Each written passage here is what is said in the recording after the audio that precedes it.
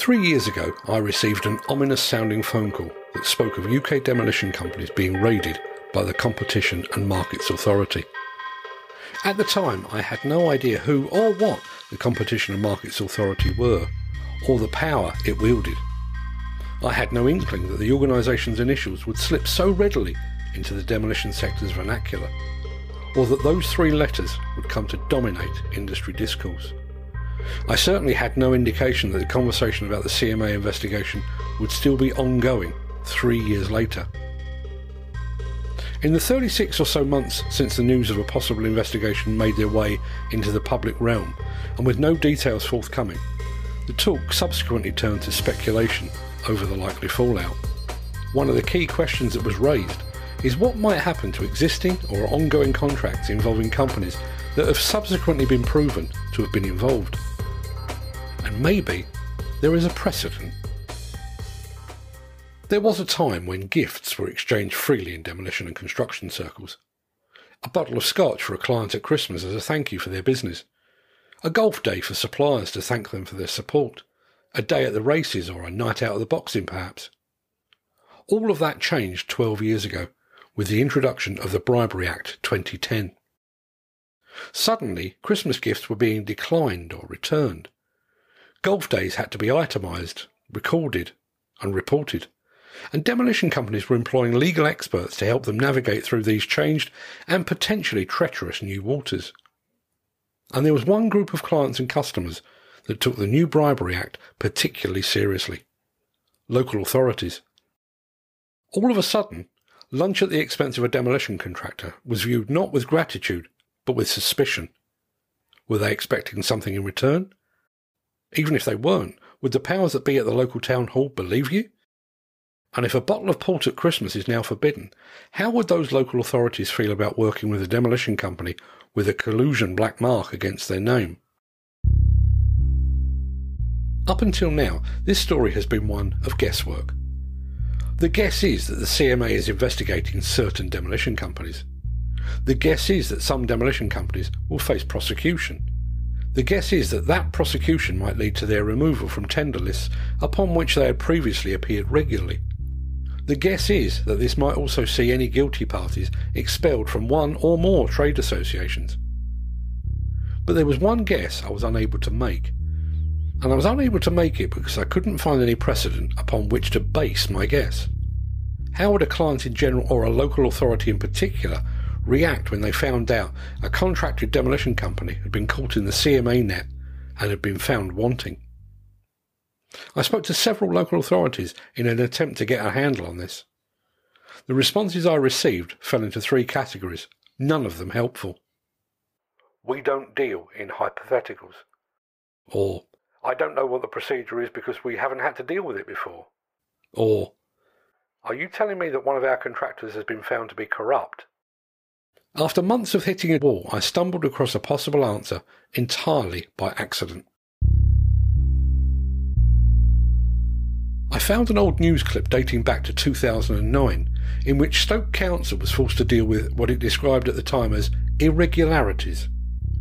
While there was no suggestion of collusion or illegal activity in that instance, the news item suggests a possible reaction that other local authorities might adopt on the discovery of collusion involving one or more of their preferred demolition companies.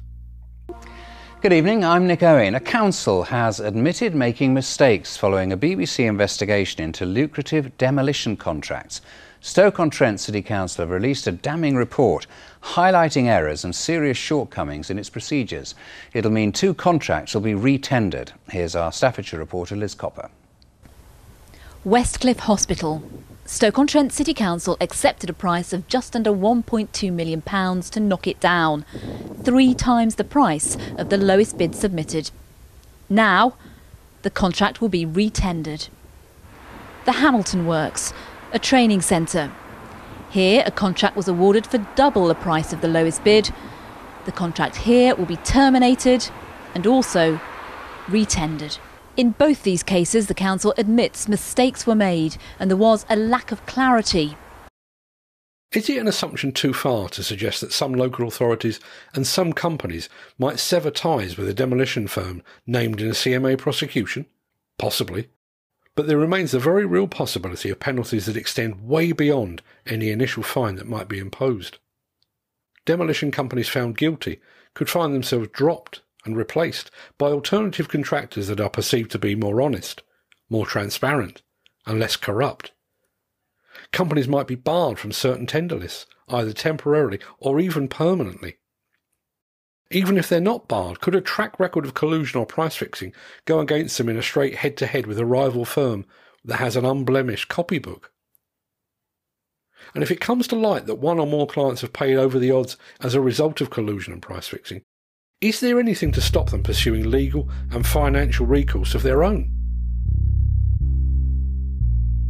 So far, our focus on the possible outcome of this long and protracted investigation has been on the impact upon the companies involved, on their reputation, their bank balance, their standing within the industry, and their ability to win work in the future.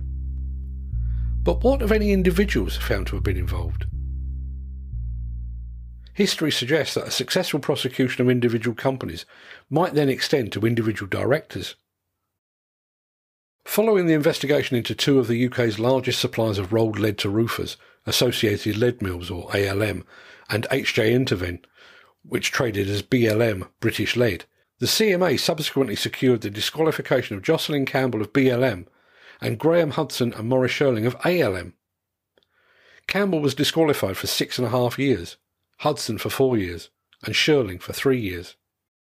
You will recall from episode 2 that the companies admitted to forming an illegal cartel and were fined more than £9 million. Two former directors of precast concrete specialist F.P. McCann were handed record bans from acting as directors.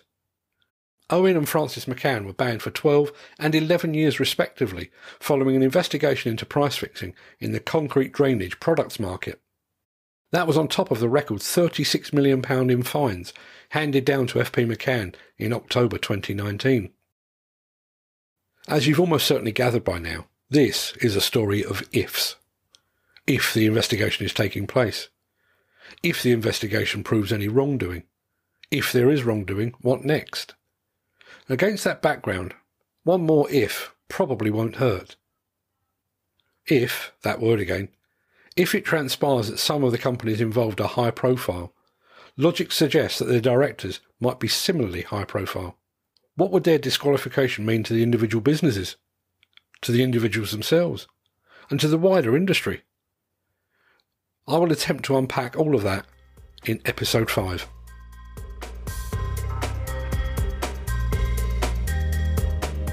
In episode 5 of the CMA Files.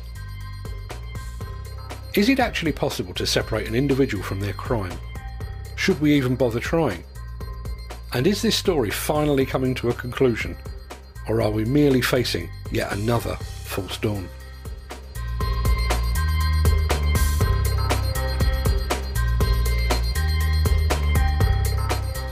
The CMA Files is a Demolition News production. It was written and narrated by Mark Anthony. We hope you enjoyed this episode.